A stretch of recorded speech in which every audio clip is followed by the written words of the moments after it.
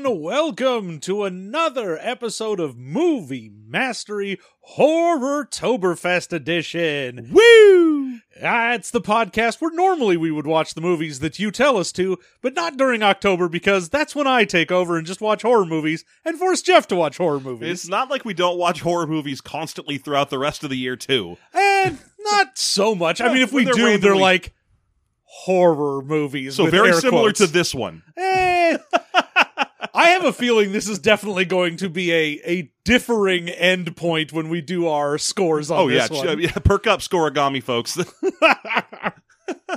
This is gonna be a wild ride. So we watched Halloween H2O 20 years later. Mm-hmm. I have been doing for the month of October Horrortoberfest, where I watch a horror movie I haven't seen every day for the whole month.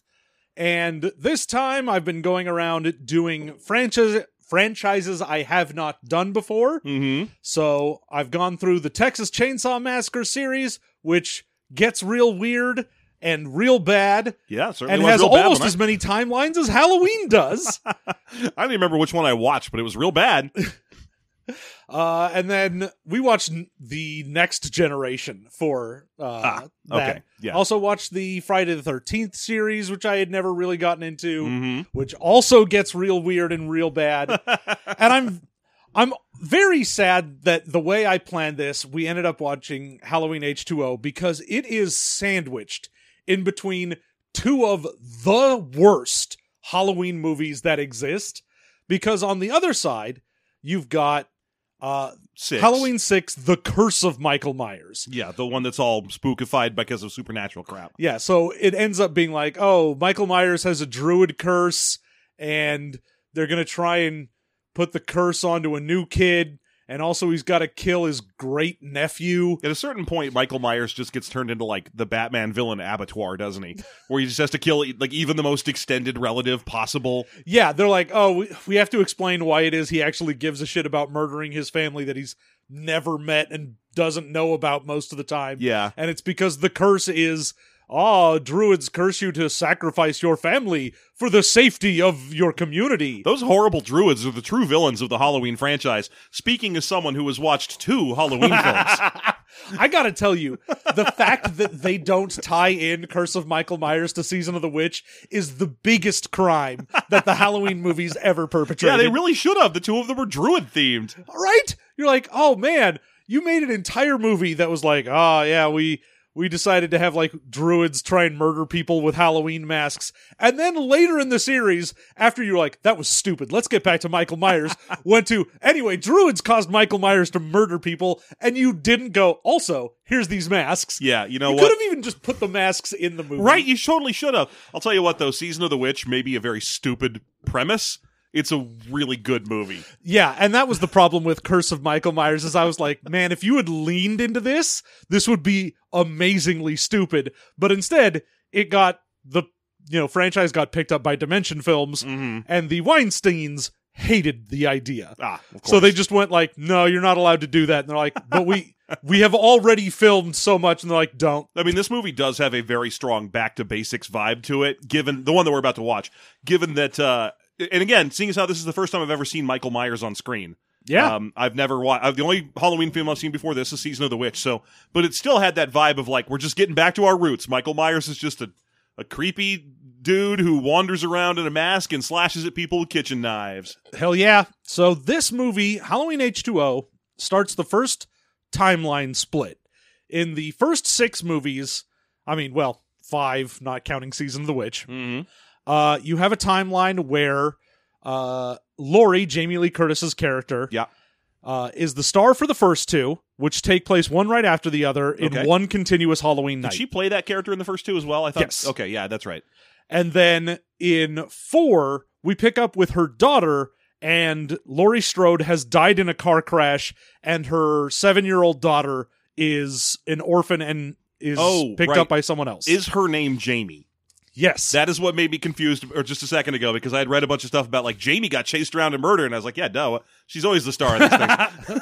Yeah, so Jamie is the name of the child because they were like, we'll do a nod to her. Except that just makes it really confusing to talk about. You know what? Don't do nods. Horror movies. Stop it. No more nods. No, I'm going to tell you right now, and I have a lot to say about that when we go after the break. But yeah, so the original timeline had Jamie Lee Curtis's daughter, Jamie, be the star for 4 and 5. And then in 6... Yeah, she gets killed immediately. She gets killed immediately because they wouldn't pay Danielle Harris, the actress, an actual rate that she wanted, and they just went, all right, fine, we'll get someone else and kill her immediately. Right. And then we get Paul Rudd in 6. Yeah. But this, they went, all right, fuck that. We're going to make this a sequel to the first 2. And it should be noted that the Halloween reboot, not the Rob Zombie stuff? Not the Rob Zombie stuff, the new reboot. stuff. Okay. The new Halloween Kills and Ends is then a direct sequel to just the first movie instead of the first 2. The difference being, in this movie, we keep the timeline. In the second movie, they decided that Laurie Strode is actually Michael Myers' sister. In the newest reboot, they said, no, we're not going to go with that. And so we only get a sequel to 1 instead of 1 and 2, like this is. Oh my God. Okay. The timeline for Halloween is fucked, people. But yes, this is, as Jeff was saying, very much we've done way too much dumb horse shit. Let's get right back to basics. Michael Myers, stalking and killing. That's all we're doing. And by that, I mean, we're going to show that to you after about an hour in. Yes. Yeah, I mean, we get a nice intro, couple of off-screen kills. I was a little disappointed with this. Has a cold open set of random kills, including Joseph Gordon-Levitt, which was, I know, right? Which was great to watch. Very young Joseph Gordon-Levitt get a my God. Spoilers. We should save this. Oh, you're right. We'll talk about that after the break. I mean, saying who's in it is different. Yeah. Anyway, I'll go ahead and say, for no spoilers, if you actually like slashers, this is very much a back to basics standard slasher, but with the caveat, this was made post-Scream, and every slasher post-Scream has a lot of Scream in it. Yes, there's a lot of Scream here. Scream revitalized the genre and then poisoned the well on its way out. Yeah, there's some definite Scream influences here, and hoo boy, this is I have a harder time separating the wheat from the chaff when it comes to slasher movies than I think John does. I think John you're probably much better at being like, oh yeah, you need this. This is the foreplay to the slasher. Yeah. The hour of useless jump scares, you gotta have it or else you're not in the mood for the real slashes. Because the thing is, if you watch a slasher movie and it's like, just from go, it's a dude murdering folks, you're like, this is boring. I don't care. Make it shorter. That's all I don't need to watch this much of this. She bumped, we'll get into on the other side of the break. It's fine. It's fine. All right. We are going to play a little music. We are going to get into the full spoiler blow by blow of everyone that runs into Jamie Lee Curtis. Yup. And we will review all of Halloween H2O. This is Halloween, pumpkin scream in the dead of night. This is Halloween, everybody make a scene, trick or treat. Tell the neighbors gonna die of rain. It's our town, everybody's free. It's time of Halloween. We're back, and it is time to talk about Halloween H2O. 20 years later, here it is, 1998. So the opening is actually my favorite part of this. I really like this little sequence of Levitt being overconfident and the little connection to the existing Halloween franchise by like, well, Donald Pleasance probably died. I don't know. He might even still be alive. I don't fucking know. No, he very much died before the 6th one managed to make it to theaters. Oh, okay. So instead they kill off his nurse. Yes. From back in the days when he was like, she used to work for him as his nurse, and now she was like his home nurse. Yeah, so this is the nurse from the first 2. The same actress and everything that was his, nurse at the psychiatric hospital that he was at. Yeah, so and that's neat. They were like, oh yeah, in his dotage, he stayed at this house, and then his old nurse who worked for him just took care of him. Yeah. So. And she arrives home to find that her place has been broken into, and it's weird to me that she thinks it's broken into, because I was like, oh, I would just assume some asshole kid smashed my light. Yeah, they were out there on 1 or 2 days before Halloween, and they decided to just pull a Halloween prank anyway and smash her light. But then again, her door was unlocked and open. Yeah. So it was definitely, for her, especially because she knows, it's not like she doesn't know who she worked for and what the whole fucking situation. Well, She yeah, probably when had to listen to Pleasance when do it's the unhinged day before rants. Halloween Yeah. and some shit happens, you're like, nope, no. It's just weird to me that people who are in that situation who are like full on Michael Myers aware. Jamie Lee Curtis, fucking go to Barbados for Halloween. What the fuck are you doing staying at your fucking house? See, that's the one thing that I actually like about this being a sequel to the first two and not any of the other ones existing, is you're like, it's been 20 years. Yeah. And if you were like, yeah, for the first 5 years or so, every Halloween, you were like, no, fuck it. I go to somewhere ridiculous and away. Yeah. But Like, he's not going to get on a goddamn plane. What's he going to do? Buy a ticket? He's just going to stand there doing the very slight head tilts like a German shepherd. no, man, and he'll walk. just murder some boat captain and then pilot a boat out there. Gorton's fisherman his way across the. Maybe he'll pause to do a little knowing what you did last summer. I knowing what you did last summer. I just, but yeah, I mean, like the moment she's like, "Fuck," one day before Halloween, house broken into. I'm going to a hotel in a nearby town.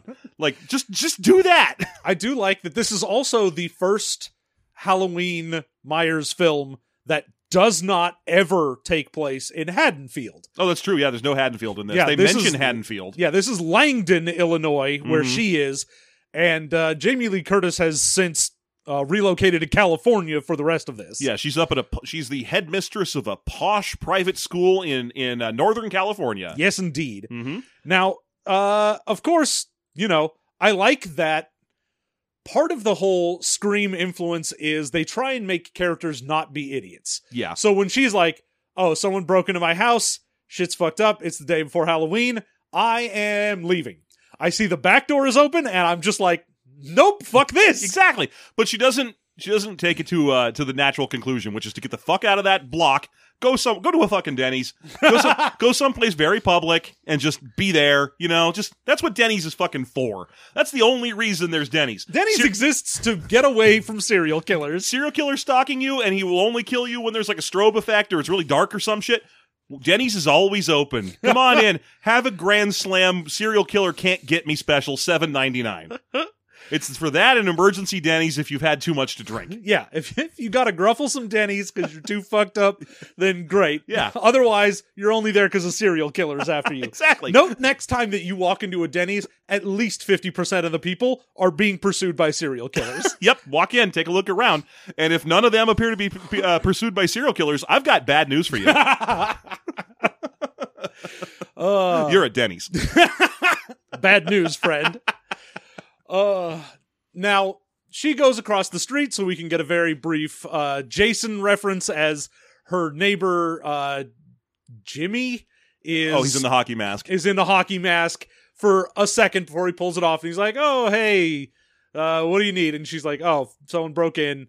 And they decide, well, Joseph Gordon-Levitt decides, Yes. fuck it, I'm going to go in there and look around like an idiot. He calls the cops for her, which is nice. He calls the cops. They're nice. sitting around at, the neighbor's place, and he's just like, oh, it's fine, we'll call the cops, we'll hang out. But he decides, I want to be, a dumb, brash teenager. Yes.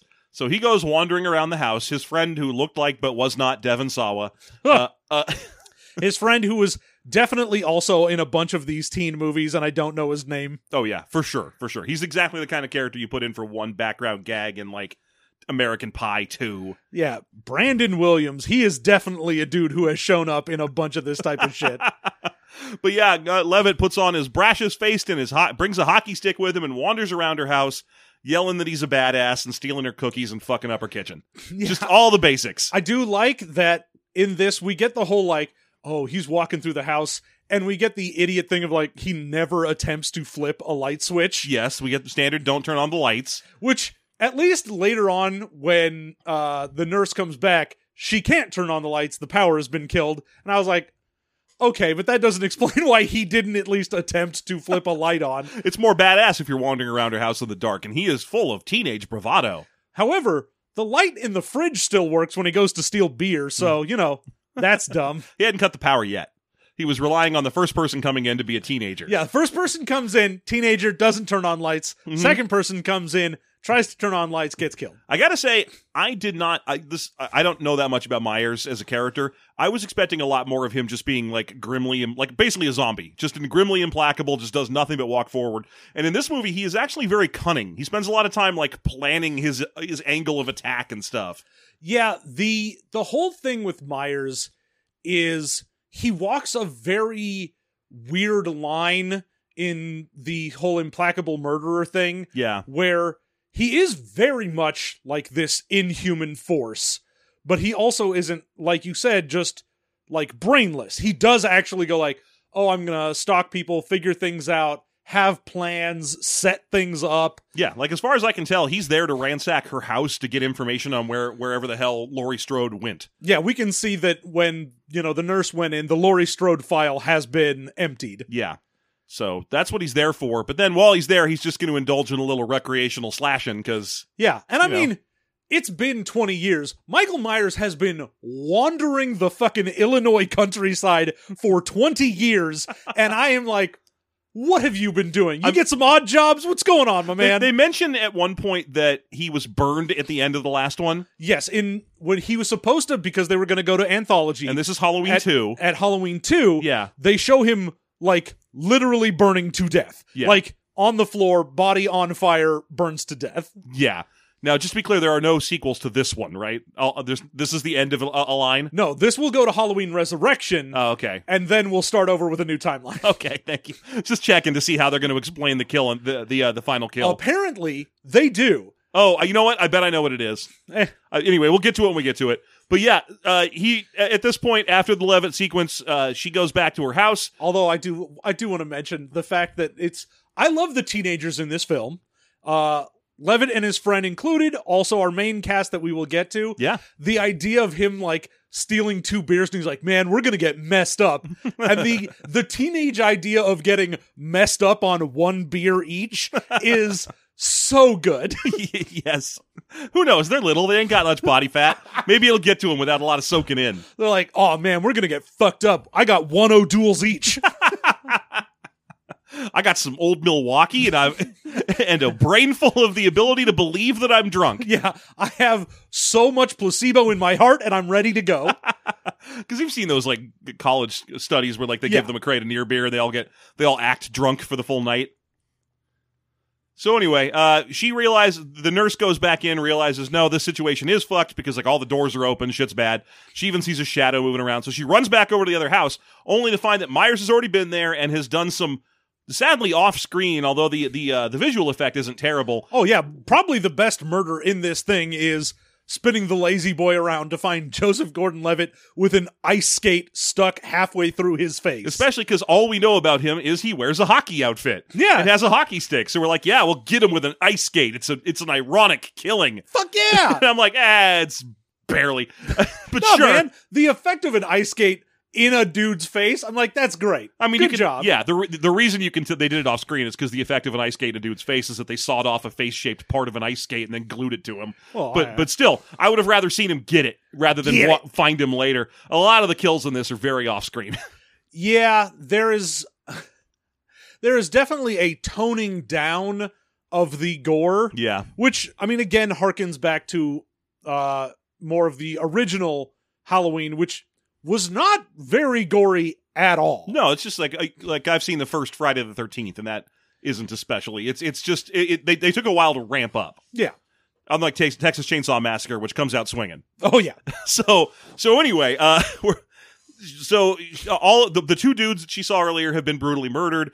She tries to run, but unfortunately, he's already in the house chasing her. She starts screaming out the window to the cops who are investigating the other house.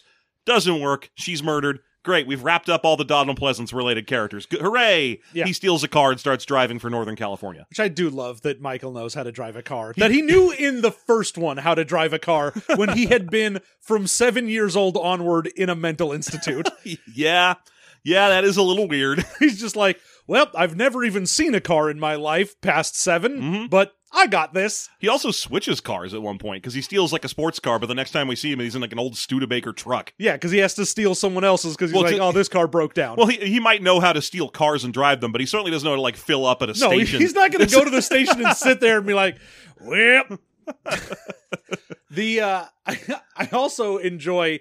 There are so many nods to other Halloween films in this. Mm-hmm. One, the car he steals in the original Halloween is the nurse's car. Okay. So him stealing the nurse's car in this is great. Yeah, I only got one of them, and that's just because of cultural osmosis. So, I mean, it was a pretty obvious one. It was probably the most obvious and definitely the most inserted one of them. I don't even know which one that would be. Is it the instructions? No, or- it's the one where her mom shows up and bumps into her, like her real life mom. Oh, not a reference to Halloween. No, but I know it's a horror it is. movie reference. It is a reference to Halloween. She says the line from the first Halloween after That's she bumps true. into her. So yeah, her mom Janet Leigh, who's like the main character in Psycho. Which we'll get to. We'll get to. Yeah. Anyway, so We get the credits now, and again, we get a lot more stuff for Halloween things where we find out that Jamie Lee Curtis's Laurie Strode faked her death in a car crash, Mhm. which is a nod to the Halloween 4 where Laurie Strode actually died in a car crash. Christ. Okay.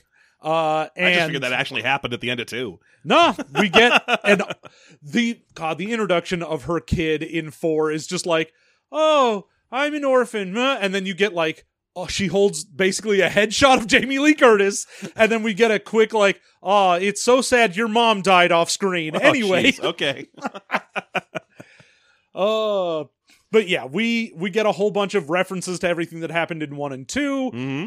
and then a few little dots of things that, reference some of the other films, and then we get to go to Northern California at a boarding school where Laurie Strode is now Kate something, Carrie Tate. Yeah. Carrie Payton, the voice of Cyborg. Yep. Uh-huh. Yep. So Yes, and booyah. So anyway, yeah, she's now the headmistress of a school, and she has a son who is attending the school, played by a baby-faced Josh Hartnett. yeah, in an introducing Josh Hartnett role. Yes. Uh-huh. Just like the last one was an introducing Paul Rudd. And it is his 17th birthday 2 months ago. Mm-hmm. That's right. Yeah, and they're having a big old fight because he wants to go to Yosemite for a big old class trip, and she's like, what you know what fucking- fucking day it is? Okay, one, I get it. I You know. have PTSD. Yeah. Two, what school is like, and we'll all leave on Halloween Day. No, Yeah. you don't. No one's doing that. No one would go to your thing. Yeah. They all have they're high school students. They have parties and shit Yeah, to go the to. second you're like, hey, we're going to go on a, school supervised field trip to Yosemite. It leaves on Halloween. You'll be on a bus for the whole time. You'd be like, how about you go fuck yourself? Also, another thing, you see a lot of people in this movie on the street running around in little Halloween costumes here and there. Not one high school student ever is in a Halloween costume in this film. Yeah, apparently this is in the way that you have college towns, this is a high school boarding school town. Yes. In that any high schooler that lives anywhere near here is at that boarding school. Yeah, which and is so weird. is not in town. Yeah, it's weird because it's an extremely posh, high-end boarding school, so you got to think there's a local public school for the poor kids, but no. No, this is just like, what is this? It is an affluent small town in Northern California where the only thing that exists is a boarding school and a place for the people who do not want to see their children live. Yeah. But yeah, Josh is mad at her. Or, sorry, I don't remember his real name. It's John. John is mad at her because she won't let him go on this trip, obviously. Although it's weird to me that I guess she has at some point between Halloween 2 and now internalized that Michael Myers is after anyone related to her. Not really. She's just sort of terrified that anyone, she's like, oh, Halloween is murder time. And she didn't die last Halloween, but everyone she loved did. That's fair. So it's like, oh, I'm worried that Michael will come after me, and I'll live, but you'll probably die. And we get a lot of backfill here that I have to assume is references to yet more unrelated Halloween films, where we reveal that 3 years after the incident in Haddonfield for Halloween 2, she married a meth addict and had a kid who turned into a horribly abusive guy that she divorced a long time ago. Yeah, we never get any backstory for, who her kid in the other series, her dad was. It was just, your mother was Laurie Strode, and also your dad was in the car when she died. But yeah, in this one he's alive, but he's out of the picture entirely. Yeah.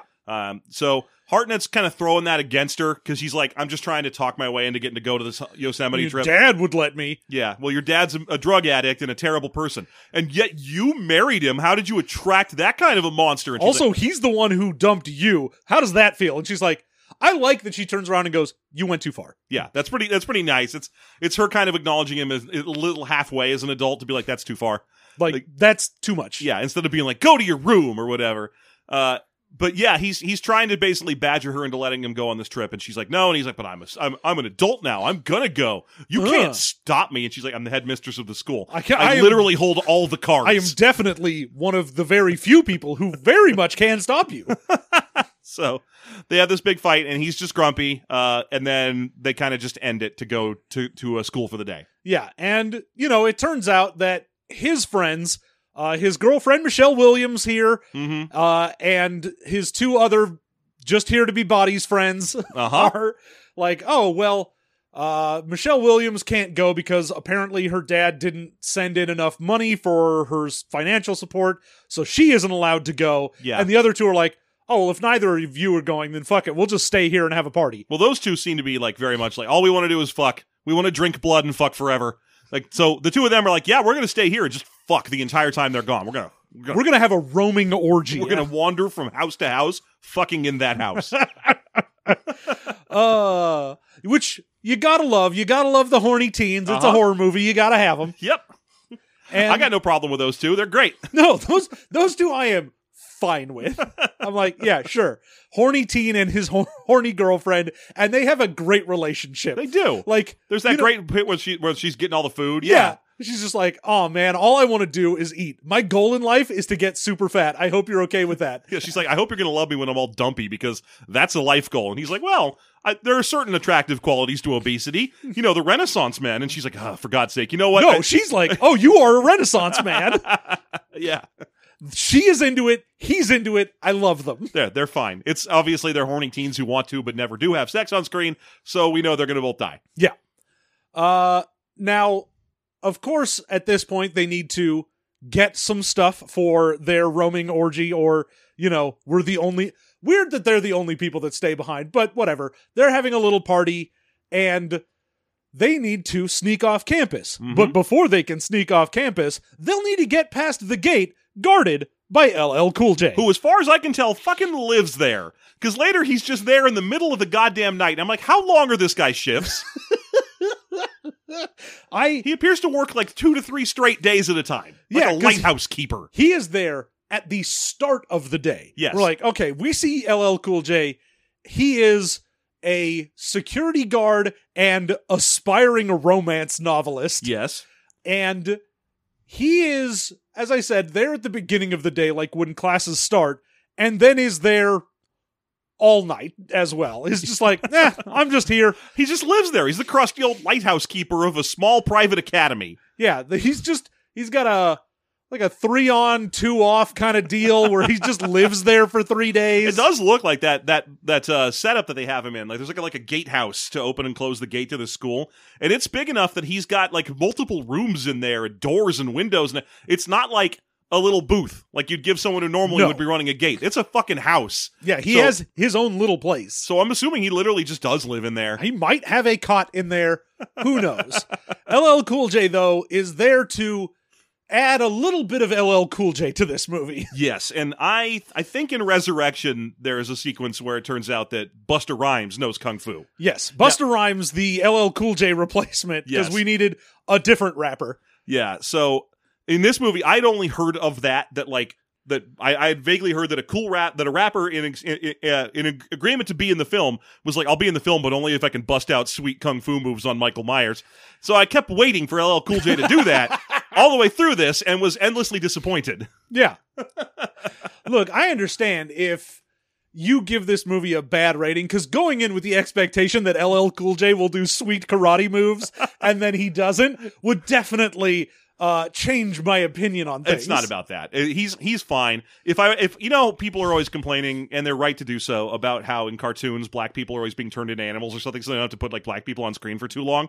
Well, here's a great way to do it. Just have your only female black character in the entire film be entirely on the phone for the entire movie, being all sassy and yelling shit. Just, you never got to see her. Hey, you don't know she's black. Oh, there's one part where she says, I'm a proud black woman. I am definitely black. LL Cool J, please turn to the screen and tell Jeff I'm black. She And then he said did. in the movie. He turned around and was like, Jeff, she black. I was like, Of thanks, course, Phil. I was very high at the time, but I'm pretty sure that I happened. watched this 2 hours ago. If I was very high then, I'd be asleep. But yes, they have to sneak into town, and so, Ronnie, the security guard, is just sort of nice. He's just a good dude. He's like, I Yeah. do my job. I write smut on the side, which I tell to my wife over the phone in order to get her going. Yes, yeah. Although she spends all of her time belittling him for doing it and saying it's a terrible idea until he starts reading it to her, in which case she gets all loose in the gene buttons and so on. Loosen the gene pool. Yeah. She just starts melting. Like that guy in X-Men. Yeah, Senator Kelly. Yeah. He When he gets, just like- kind of turns into a puddle. He turns It's into like that. like a bag of water and then falls apart. Yeah. God, I haven't seen that movie in forever. And that movie's newer than this one Ugh. by 2 years. But yeah, he lets them out because they talk him into it, so they can go buy booze or whatever. Yeah. Now, they go down and they aren't of age, so just his buddy shoplifts a bottle of something, Some hooch. some hooch. That needs a And- corkscrew though, so you know it's some fucking wine, and he's still doing it wrong. Yeah. And meanwhile, we get Laurie Strode or Carrie. Let's just call her Lori. Her stupid fake name goes halfway out of the movie anyway. Yeah, it doesn't really matter. So Laurie has a relationship with the guidance counselor of this school, played by Adam Arkin, Yeah, he's fun. and he's great. I love him. He's mostly there to bump into her over and over again from behind and scare the shit out I of her. mean, everyone in this movie is there to bump into Jamie Lee Curtis. As the moment when we start this film and get to her, I would give it every 5 minutes, someone Yes. stumbles into her and she's like, ah! Well, it's her fault for fucking walking around backwards everywhere. Just stop it. That's not what you should be doing. I know they turned her into like Sarah Connor for the last couple of movies. But in this one, she spends most of her time being, she's clearly suffering from PTSD. She's introduced in the film screaming and waking herself up from a nightmare. Yeah. But she bumbles around backwards into people so fucking much in this movie. Also, people sneak up on her a lot. Oh, yeah. There's a lot of she will either walk backwards into someone or someone will just walk up and be like, I know the best way to get your attention. Grab my arms around you real fast. And you're like, no, dude. Say, hey, Carrie. Hi. Hi. But as far as I can tell, the standard greenie at this part of Northern California is to sneak up behind people and put your hand over their eyes. Yeah. It happens, and I had a running tally of who did it the most.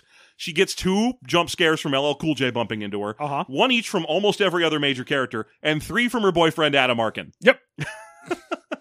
Which is too fucking many. I mean, she even basically has a, oh my God, are you Michael Myers? No, you're my boyfriend twice in this. Yes. Because she also is hallucinating Michael. Yes. Anytime she sees something in a reflection. Yeah. So, but he's fun. He's dating her. He knows she's got some kind of dark secret, but he's being very gentle and patient and quietly waiting for her to tell him. Yeah, a very good, supportive boyfriend. We don't get the whole, I'm an asshole and I'm machismo or whatever. It's like, no, man, he's a good guy. Which I get, because, it's Jamie Lee Curtis in, her 40s.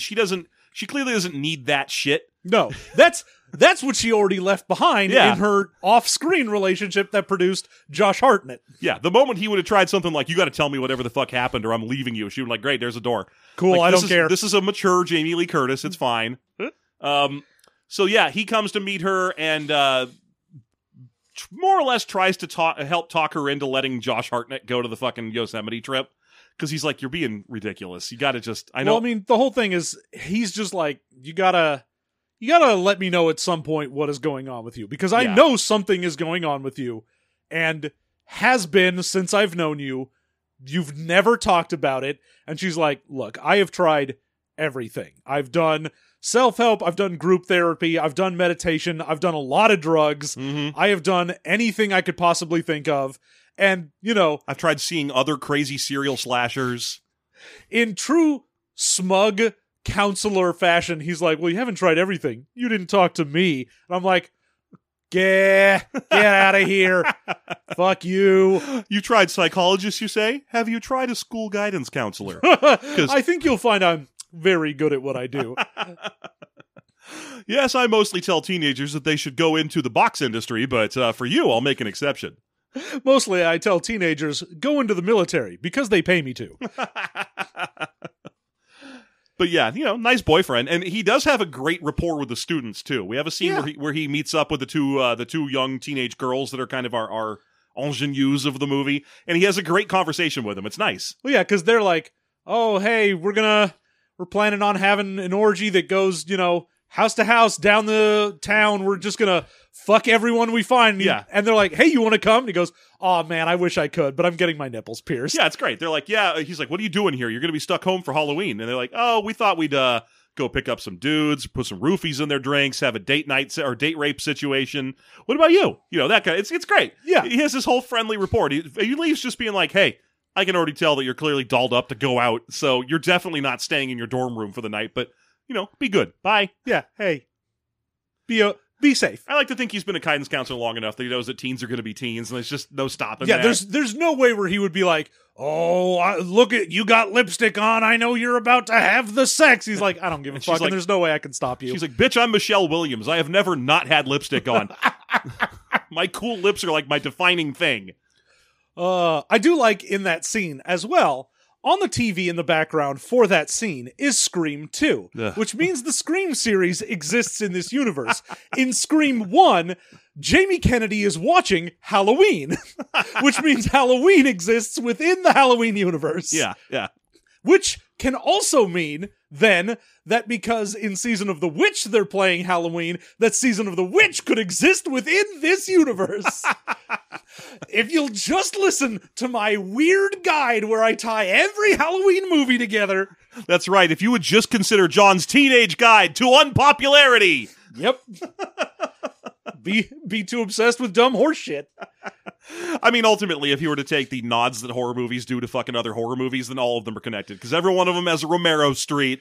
Well, I mean, all of them show Night of the Living Dead on all of them because it is, public domain, so they can get away with it. And that's not, it shouldn't be, right? Like, it's got some fucking cock up in the rights. The original title for Night of the Living Dead was not Night of the Living Dead, I forget what it was, but when they went to go, redo the whole, we need to do the rights for this under that title, they fucked up.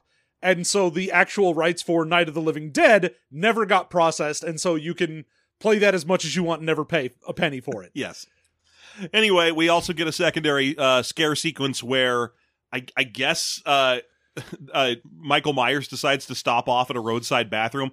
I get he's very, very cunning and he moves around for his murders very efficiently. I still figured he was a pee his pants kind of serial killer. I don't think he's stopping to take that whole fucking onesie off. Of course he is. When the mother and child get to this roadside rest stop, the women's bathroom is locked. Mm-hmm. And I have to imagine it is because he is full onesie around his ankles peeing.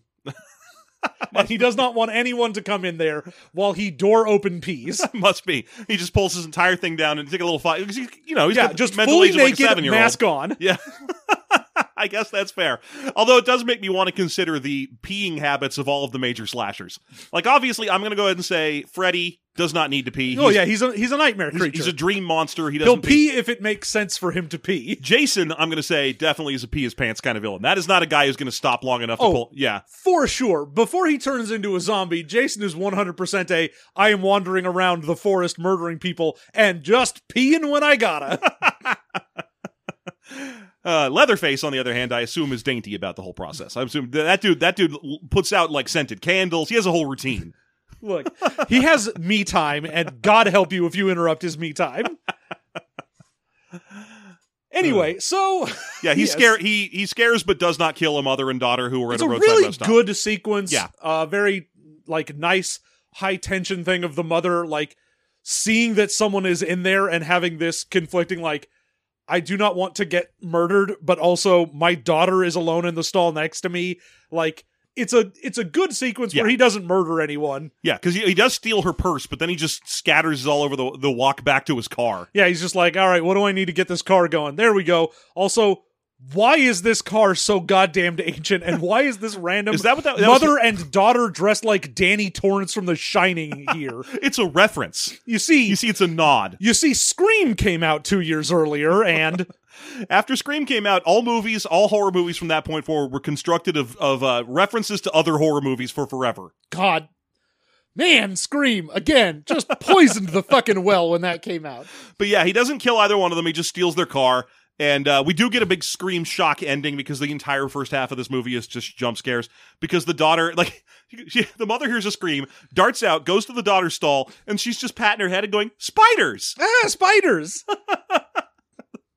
I assume imagined. But yeah, so that's a great sequence because Myers, he's just going through the motions. He is not there to kill them. He doesn't need them for anything. No, Myers is very much a single-minded murderer who's like, if you were to get out of my way as I went towards my target, I wouldn't give a shit to pursue you because I'm just here to do some murdering on very specific people. But if you're there, eh. I mean, there's a sequence where he stalks briefly LL Cool J and then just walks away. Yeah. Because he's like, I don't need this guy for anything. Yeah, he's like, all right, this guy, is he going to stop me in any way? He even tricks him a little bit. There's a part where he like knocks on the window and hides to get LL He's Cool like, J to look out that window. Is he going to come out here?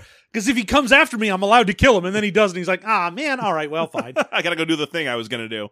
Well, that's enough fucking around for me. So, Michael Myers, total prankster. I also like the conversation near the beginning of this movie where one of the cops investigating the nurse body is like, wait, you say Michael Myers did this? That was 20 years ago. We got an APB out for someone, a serial killer in a walker. And the other cop has to be like, dude, he'd be younger than me. I was 15 when this dude was 6 and killed his sister. Come on, man. Quit being ageist. Anyway, this movie's very loose here. Basically, it's just a bunch of Laurie Strode bumping into people.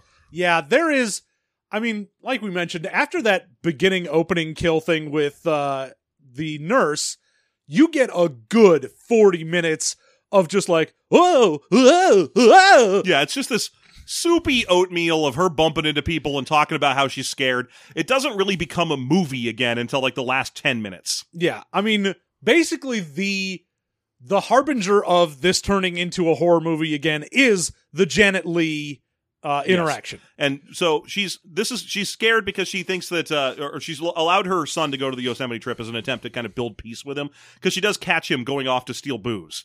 She's like, what the fuck were you doing? I gave you, you know what day it is. And he's like, why? You think you can just wander around town? And he's like, yes, that dude hasn't come after you for 20 years. He's dead, and I'm not going to live your horror movie. Just because you have handcuffed yourself to your dead brother doesn't mean you have to drag me down with you. Yeah. And again, the interactions between those two, every time after Hartnett just lays into her, she's like, God damn, all right. Yeah, so here she's trying to build peace with him. She lets him go on the trip, and then she immediately freaks out that she did that, goes outside of the college, just sort of generally flustered in high school, and bumps backwards into her real-life mom, Janet Leigh. Yep. And, of course, we get a, like, oh, if you'll allow me to be motherly for a moment, you're like, haha, because you are, you see. It took me about 10 minutes of still in the movie to go, oh, yeah, that's her mom. Because I was just like, what the fuck is Janet Leigh doing here? Are they that desperate for nods that they're just like, we've got a lady from Psycho? And then finally I was like, oh, wait, that's her real, okay. Yeah, that's right. her actual mom. That's her actual, and she does get a Halloween reference in because she, out of nowhere, says the most busted line from the first Halloween too, which is, she just goes, well, it's Halloween. I guess everyone's entitled to one good scare. Yeah. No one's ever said that outside of these two movies. That is not a real saying. And, you know, she's just like, well, you know, hope you have a happy Halloween. And of course, while she walks to her car, we get a clip of the Psycho theme going on the underneath in the soundtrack. And I was like, all right, yep. I know you have to. There you go. I'm glad you paid for the rights to do that. Wasn't she in a bunch of Hitchcock movies? Couldn't we have gotten like some Vertigo or North by Northwest or something? No. Vertigo's pretty scary. But we also get the sort of the impetus for what Laurie will do towards the end of it is there's a scene with Michelle Williams in her class where they're talking about Frankenstein. Mm-hmm. And that's right. It is another one of those, a very on the nose like, well, you see, Victor waited too long to confront his monster after it had already killed everyone he loved. He should have confronted the monster that was chasing him. And then things would be okay. Yeah, I mean, that's Laurie Strode. Yeah, I know. It's amazing that Strode hasn't heard that specific reference before. Anyone who's even read the original Frankenstein already knows that Victor Frankenstein or whatever is just a rank tiny little bitch man. Yeah, who he's a spends little scared man who's like, this thing's yellow. Wow. I'm mildly inconvenienced, and that's the worst thing that could ever happen to anyone. I'm a rich white man. How dare this? Yeah, like if he fucking sucks. It takes the movies to fix Victor Frankenstein generally. We also get a nod to the first movie as Michelle Williams looks out the window, sees Michael Myers, and then gets called on by the teacher, who then she gives the perfect answer for what she is called on, looks outside, and Myers is gone. Yeah. In an exact rip from the first movie. But yeah, I love that, where she's like, well, the problem for Victor was that he didn't confront the monster soon enough. And I was like, no, the problem wasn't that. The problem is that Victor Frankenstein didn't have the balls to build a fucking man. And he just shouldn't have. That's where the book should have stopped right there. Like, he should have been like, should I give life to dead tissue? No, I suck too much. No, I'm terrible. That, or, when he sees the thing he made, he's like, oh, this guy looks like he's got jaundice. That's terrible. I don't like this guy. If he had instead been like, hey, dude. Hey, man, sorry you're jaundiced. And then Adam, or whatever he names himself, that would have been like, that's cool, man. Hey, man, it's all right. I've always just assumed that the monster put himself on ice because he was like, dude, my dad sucks so bad. This is the worst, and I'm done. I'm out. I want no... If anyone else is like you, I'm done with it. I figure there are two people in this world. The blind guy and you. So there you go. Yes. So now it is time for actual Michael Myers. Much like in this podcast where we're most of the way through it, the movie is most of the way through it, and now Myers, it's time for him to start murdering. And of course, he'll start with the two just friends that are there to be murdered. The random teens. We get a really neat sequence where we establish that the building is old enough to have a still working dumbwaiter in it. Hell yeah, that's not just a, pulley that you pull, but an actual, elevator system. Yeah, it's an electrically pulley-powered dumbwaiter. It's neat. And basically, the boyfriend, we don't know his name, he uses it to get up to the top floor because they're looking for a corkscrew to open whatever hooch he stole. Yeah. Again, some fucking Chardonnay. These kids do not know how to drink.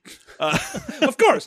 You know that when he went in there, he was like, what's the nearest bottle I can get and get away with it? Did not look at it, just grabbed a bottle and he's running left. back out like, look, I fucking scored. I got a bottle of Barefoot Cabernet Sauvignon. I heard it's a really good vintage.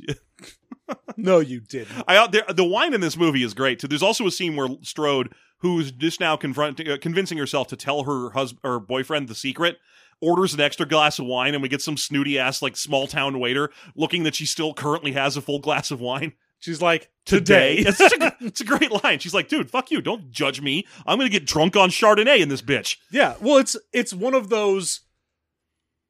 She is a functioning alcoholic, and she's like, I will sip my wine while my boyfriend is here, and when he gets up to go to the bathroom, I will have them bring me another glass of wine while I chug this one, and then drink the new one down to where it was, so it doesn't look like I'm an alcoholic. And I'm like, God damn, there's little touches in here that are so good for her character. It's a great sequence, especially how she doesn't take any shit about it. Like, she doesn't retract or go inward when this snooty little waiter man is like, you clearly already have a drink. How shameful. She's like, fuck you, bring me a goddamn glass. I'm the headmistress of the only building in this entire town that fucking matters. You're wearing an apron. Bring me a goddamn wine.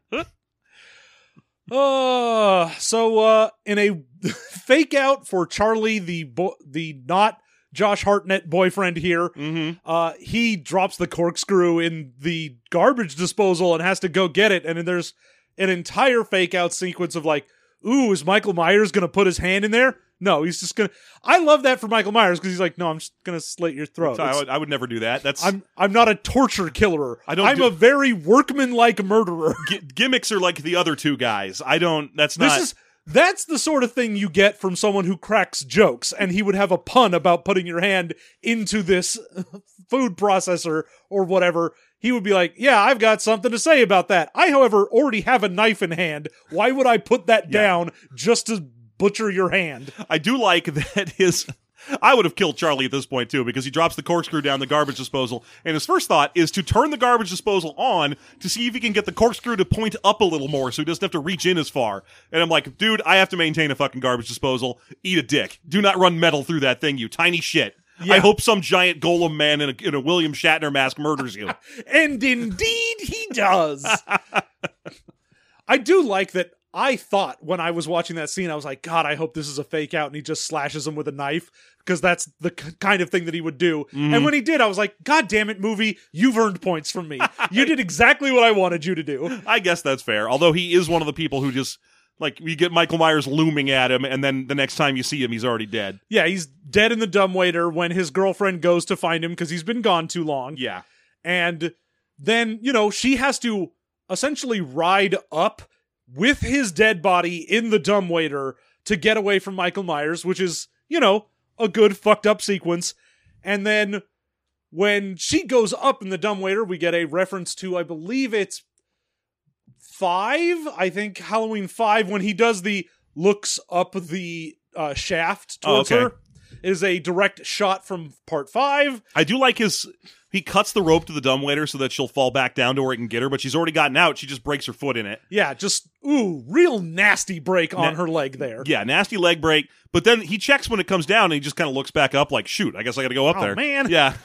I thought this was going to be easy. All right, here we go. Admittedly, this is just me being like, oh, I always thought Michael Myers was a mindless zombie man, and I'm kind of pleased to see that he isn't. Yeah, there's a scene in this where he straight up hides on the fucking ceiling and comes down like a goddamn ninja. Oh, that's a neat, where he just sort of lowers himself with one hand because he has to have the other hand for the knife. Yeah, you're like, God damn, you are strong. Well, the fucking like role-playing game sneak past the guard sequence where he parks the broken car in front of the school, hides outside, and then when LL Cool J goes out to investigate the car, you see him just walk by behind him to get back into the school. Yeah. You're like, oh, hey, look at that. He thought of something. Yeah. They're like, oh, how do we explain that he got into this gated community? Oh, well, he just tricked the guard. Yeah, the other thing I didn't see a single thing of in this movie, which I've always heard is a big complaint about Michael Myers, is he never teleports. There's never a scene where he's just somewhere. No, that's Jason. Oh, is that? Oh, okay. Jason is the one who teleports, although there is at least one point in the later Halloween things where he starts becoming so much more supernatural that you're like, God damn it.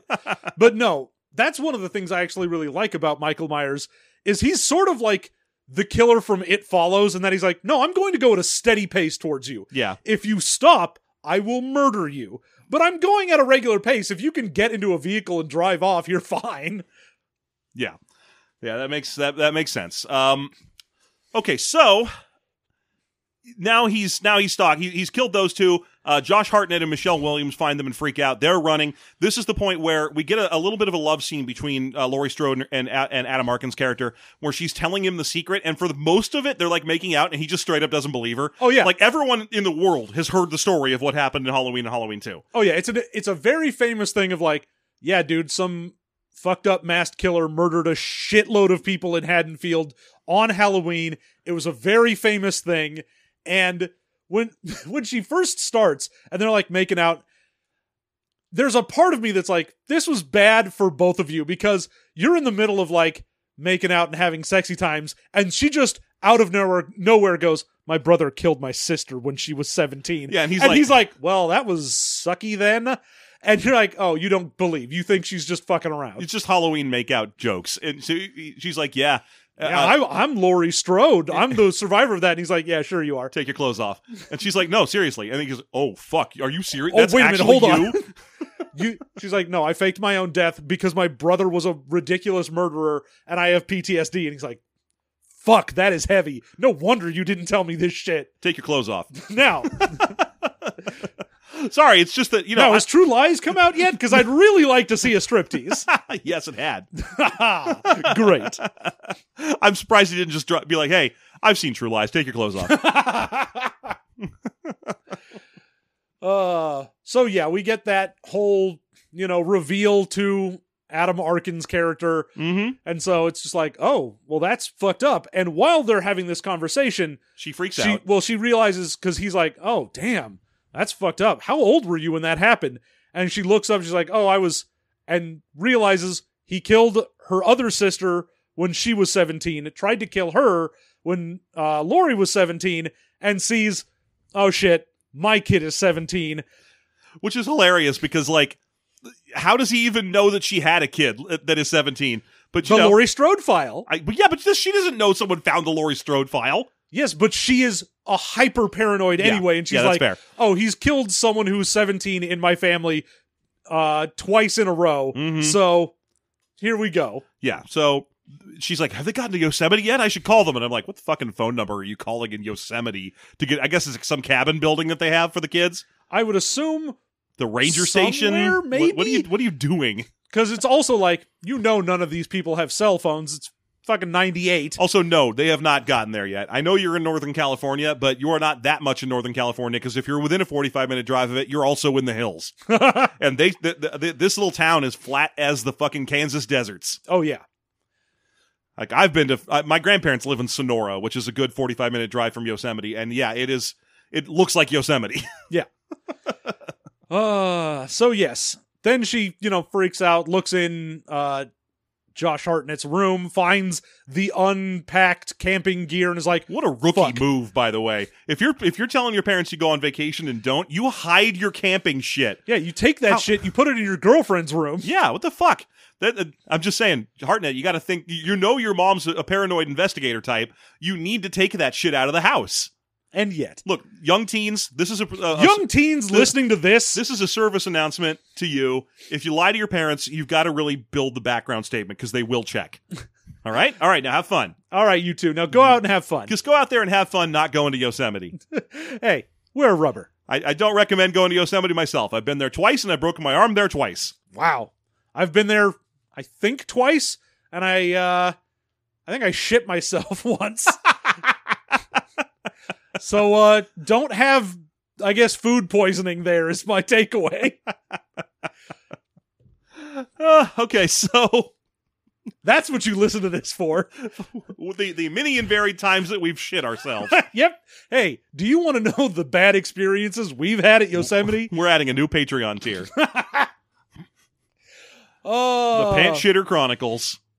So, yeah, Michael just very slowly chases after John and Molly are the two characters' names. Yes. And, we get the very famous scene from all the trailers and everything for this where they end up getting into a room and then Michael and Laurie look at each other through like a porthole in a door. There's like a little like a little cage that's around the doors, like a security cage around the doors to the school. Yeah. And Molly manages to get them into that cage, but not into the school. She drops the keys.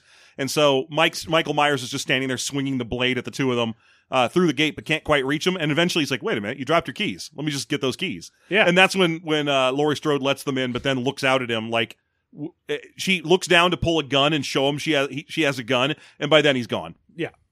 Now, I do like, again, they have scaled back the supernatural thing. In the previous movie to this, he was able to just sort of push down a solid iron gate with his bare hands. Yeah, he's very much more of he's not even huge in this. He's never been huge. They're like, yeah, man, Michael Myers is just basically...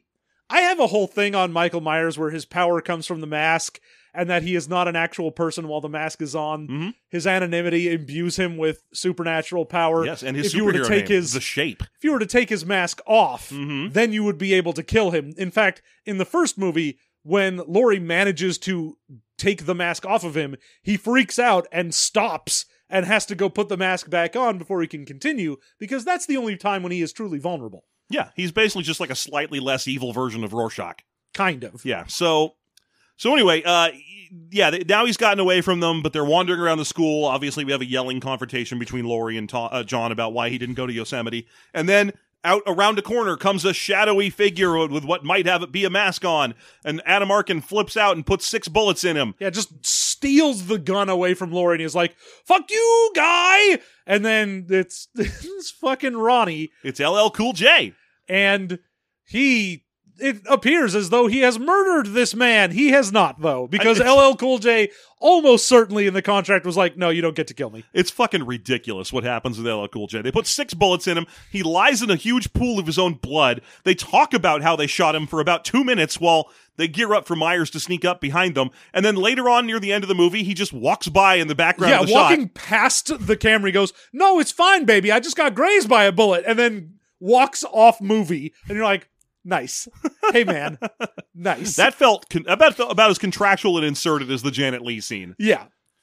But yeah, Adam Arkin, he has a moment where he's like, fuck, I just shot a friend of mine and a person who I'm a murderer. Doesn't matter. Michael Myers gets him right there. Yep. And the scene where he stabs him in the back and just sort of lifts him up by a knife. Mm-hmm. Also a reference to Halloween 2, where he does that exact same thing to a nurse. It's disappointing it's a reference because it's like the only good kill in this movie. Oh, it's one of the best kills in Halloween 2 as well, because we also get, like, when he lifts her up by the knife in there, her, like, shoes fall off because she's kind of going limp from being held up that way. It's a real good kill.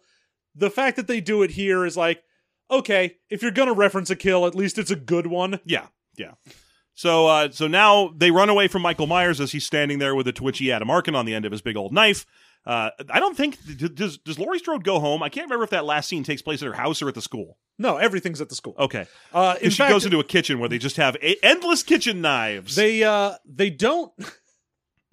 We didn't mention it, but when Molly and John were running away originally, he almost got them, and John got stabbed in the leg. Oh, that's right. So he's limping. So they get into fucking Laurie's car and go to drive off, and she has that, oh, I've got to be Victor and confront my monster thing, and does the entire line from the original movie where she is talking to Tommy, the kid she's babysitting, and says, I need you to go down 2 houses to the whoever's. I need you to call the cops and call an ambulance. Do what I say now. It is that full line repeated again just for Molly's character here. Fucking Dimension Films and fucking Scream. Yep. 100% they were like, well, we gotta do it. I'm drinking this poison water from this well. This movie is like 80% by weight jump scares and references. Yeah, which is also sad because the Halloween series has never been about jump scares. It's been about the fact that, oh shit, there is a dude behind you. Not that he jumps out at you, just, oh my fucking Christ, this dude. So anyway, she goes back into the school and confronts him. He does that dropping from the ceiling thing that's pretty cool looking. She goes into the school kitchen, which apparently just has big boxes full of carving knives, just endless piles of them.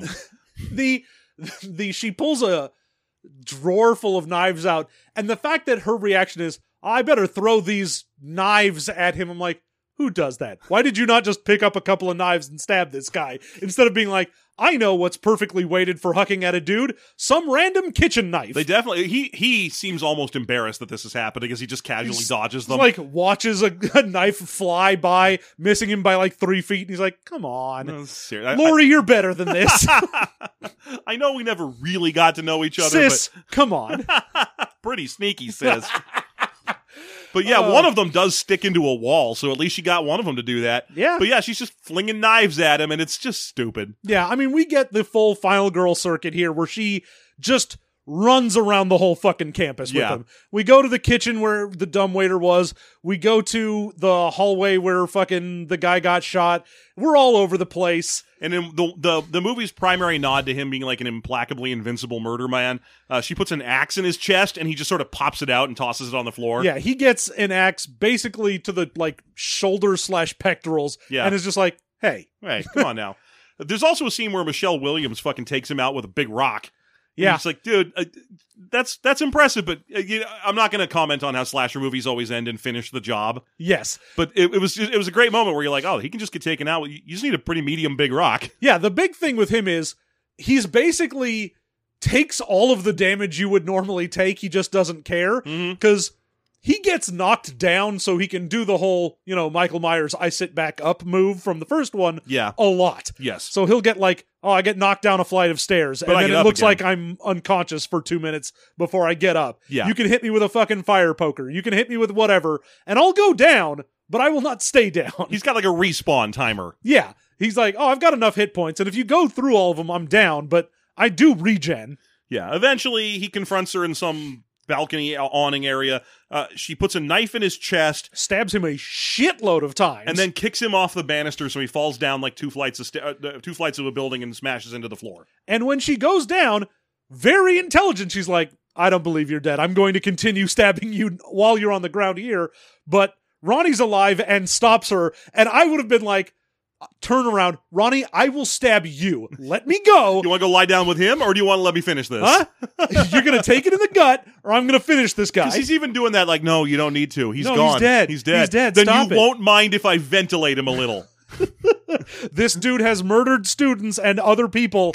it's fine if I mutilate the body a little. No one's gonna be like, oh, hey now. Except I guess apparently Ronnie. He's like concerned for her moral, like her life. No, going you forward. shouldn't. You no, shouldn't. a step too far. It will change you, and in ways you would not expect. Trust me, I have seen the abyss. I have stared ere long. Ronnie has seen such things. I cannot allow you to stain the purity of your white soul. Know this, Ronnie has opened the lament configuration. And they popped up, and we're like, we have such sights to. Oh shit, LL Cool J. Oh shit, dude, what up? And he's like, hey. So yeah, we get the scene where he gets wheeled out in a body bag and put into a stretcher in a ambulance. Yeah. And again, Laurie's like, no fucking horseshit, goes, grabs a cop's gun and an axe and is like, everyone fuck off. I'm doing this up proper. Put him in there and then close it. And Yeah. they do, and then she just drives off with him.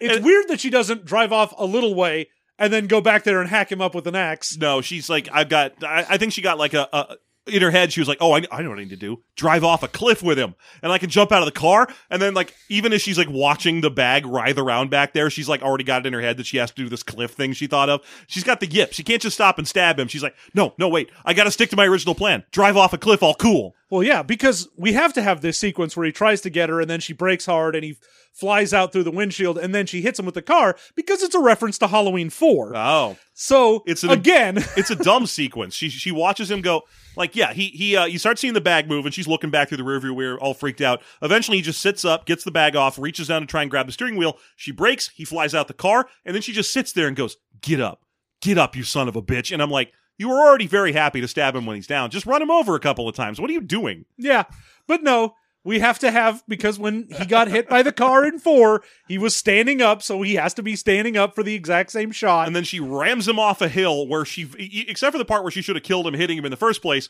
she very clearly is in a much more dangerous situation than him. Yeah. It's silly. She in a car goes flipping over and over and over again down the hill. No seatbelt on, just bouncing around. Oh, she gets tossed out of the car as it is going and down. You see after when she starts going down the hill, he just falls off the front of the car and kind of just rolls gently down the hill. But he's fine. He's gonna be. He gets fucking pinned to a tree by the van. Yeah, the car lands on him. But in the beginning, it's like very clearly a bad plan. Yeah. So both of them thrown from the car. Him gets pinned, and the car, doesn't have the standard movie I went over a cliff and explode thing.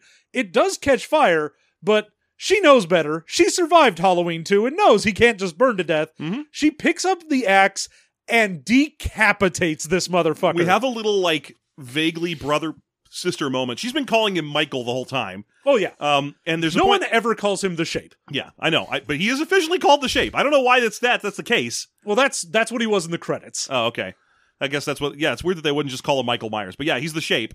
But he reaches out for her. She like briefly touches his fingers. I guess it's like a little brotherly, sisterly connection. Like a weird thing, which also kind of harkens back to a couple times where he has had that moment with other characters, and they're like, "Oh, he wants something," and then he's like, "No, I'm trying to murder you. My hand is outstretched because I want to grab you. I just can't quite reach you." And then she, like John said, she just whips around and bonks his head off with an axe. Yep.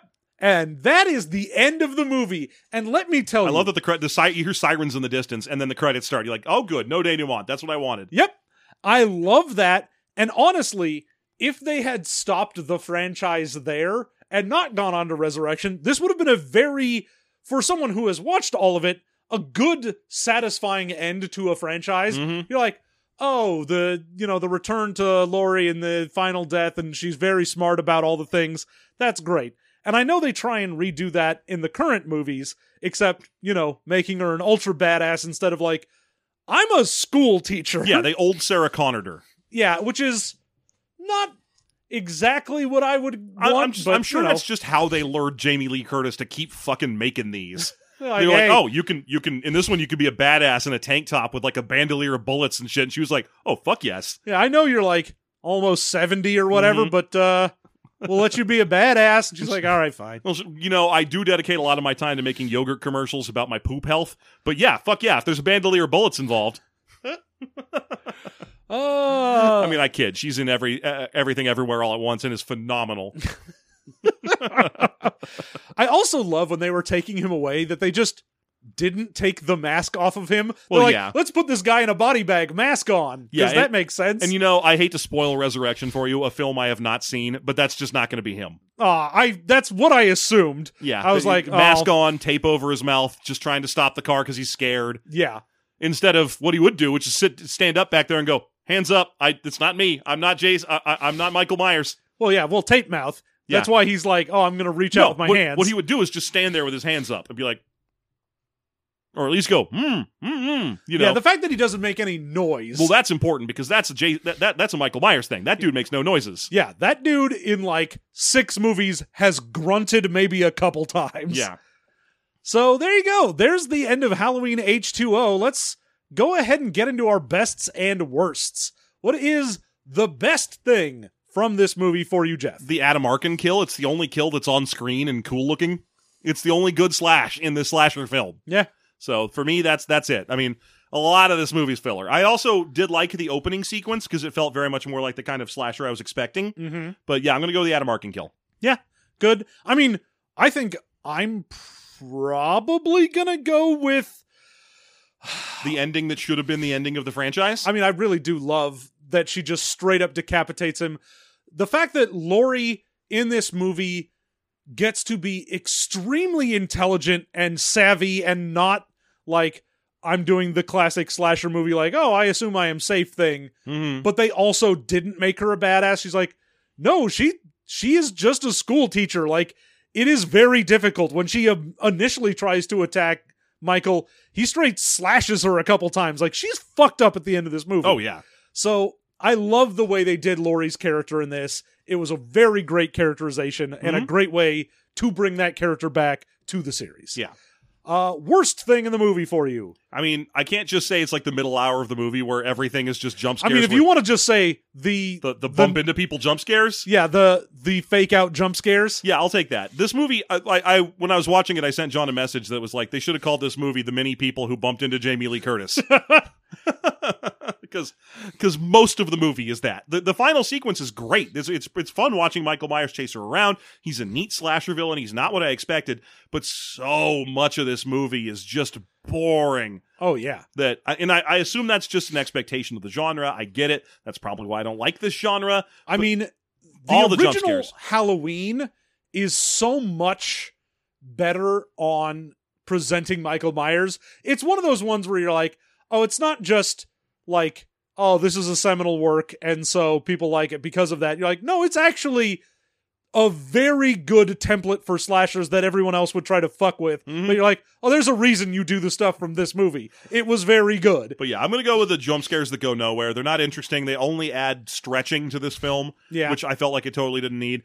And also the fact that I watched it, thus ruining my streak of having only seen the one that didn't have Mike Myers in it. Yeah, I love ruining things for you. It's fine. That's what this podcast is about. My new streak is just that I've never seen Loomis. Ha! That's fine. That's again a good thing. A terrible thing though, because he is the best part about these movies. I'm sure. His absolute fucking buck wild nonsense horseshit where he like shakes a 7-year-old and is like, tell me where Michael Myers is. He's evil. You're like, God damn, dude, you are nuts. I fucking love him. He's one of those guys, like he's like a Cameron Mitchell type, or whatever. You're watching some Z-grade shit movie and he shows up. You're like, well, at least there's that. Well, you know, like when you're watching here. like fucking Puma Man and Donald Pleasance shows up as the villain. You're like, good. Okay, there's something. Good. Someone's gonna be trying. And he turns into a pig at the end, and it's fucking crazy. So yeah, there you go. Yeah, I would say probably the worst thing for me in this. I mean, honestly, those fucking fake out jump scares are probably the worst thing in this, if I'm being honest.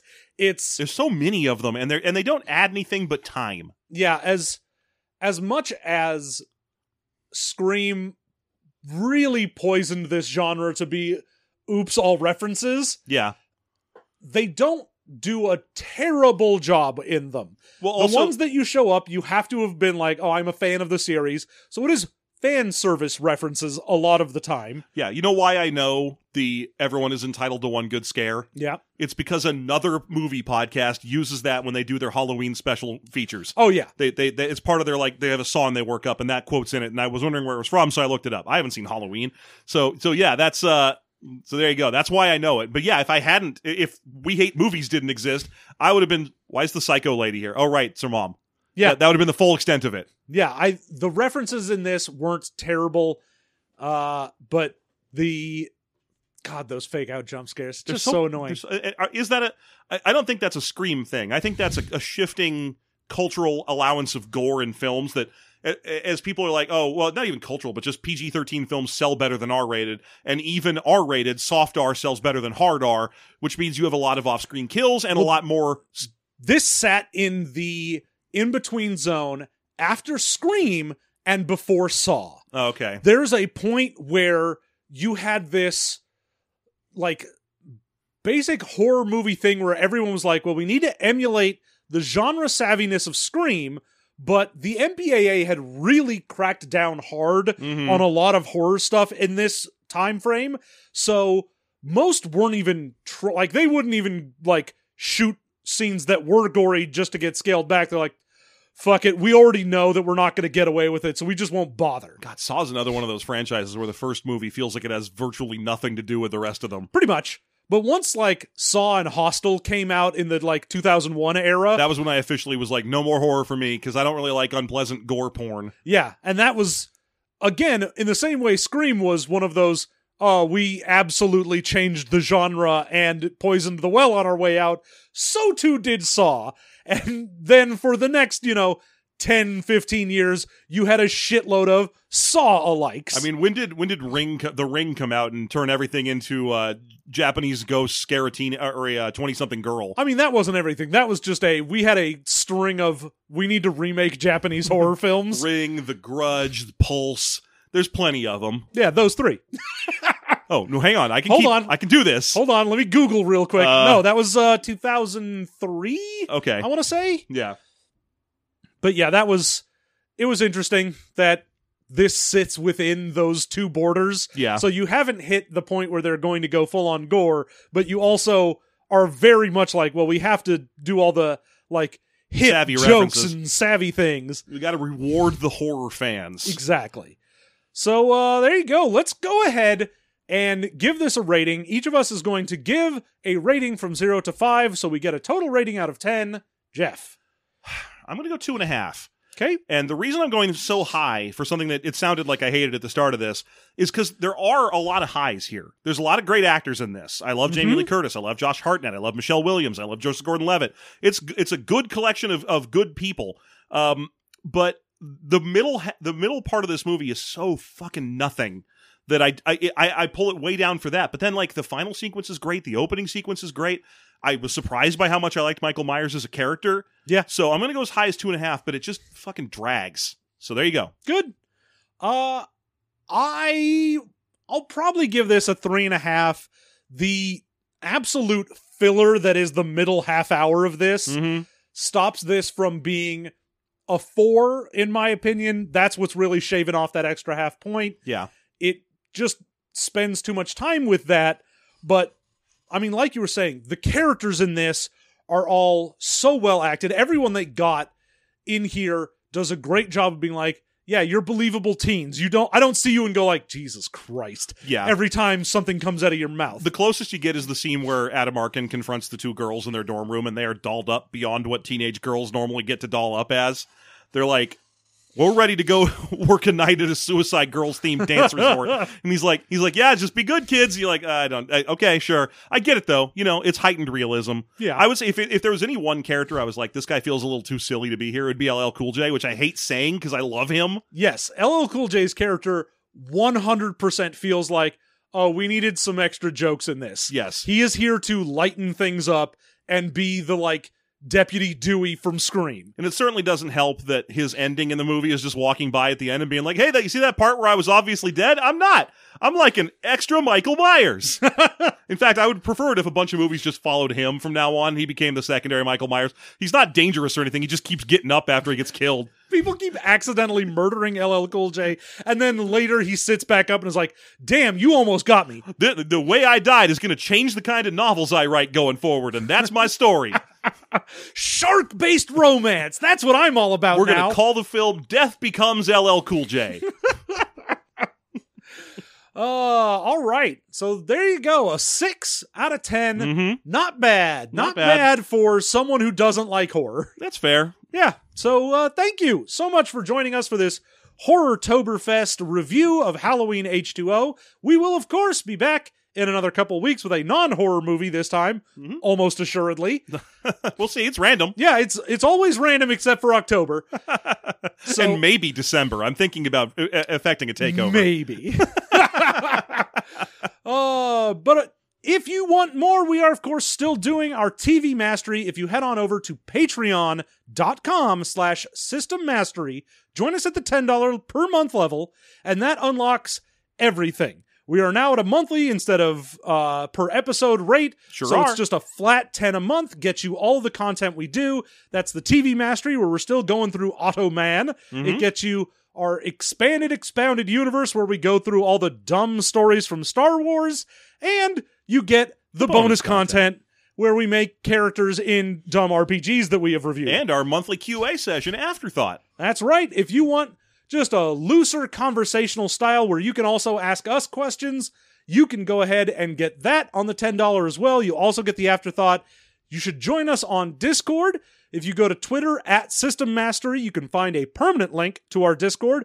Join us there. If you're a patron, you automatically get access to all of the private rooms. You get a free fun color system. Oh, yeah. And It's all integrated. yeah, that's where you can ask us questions.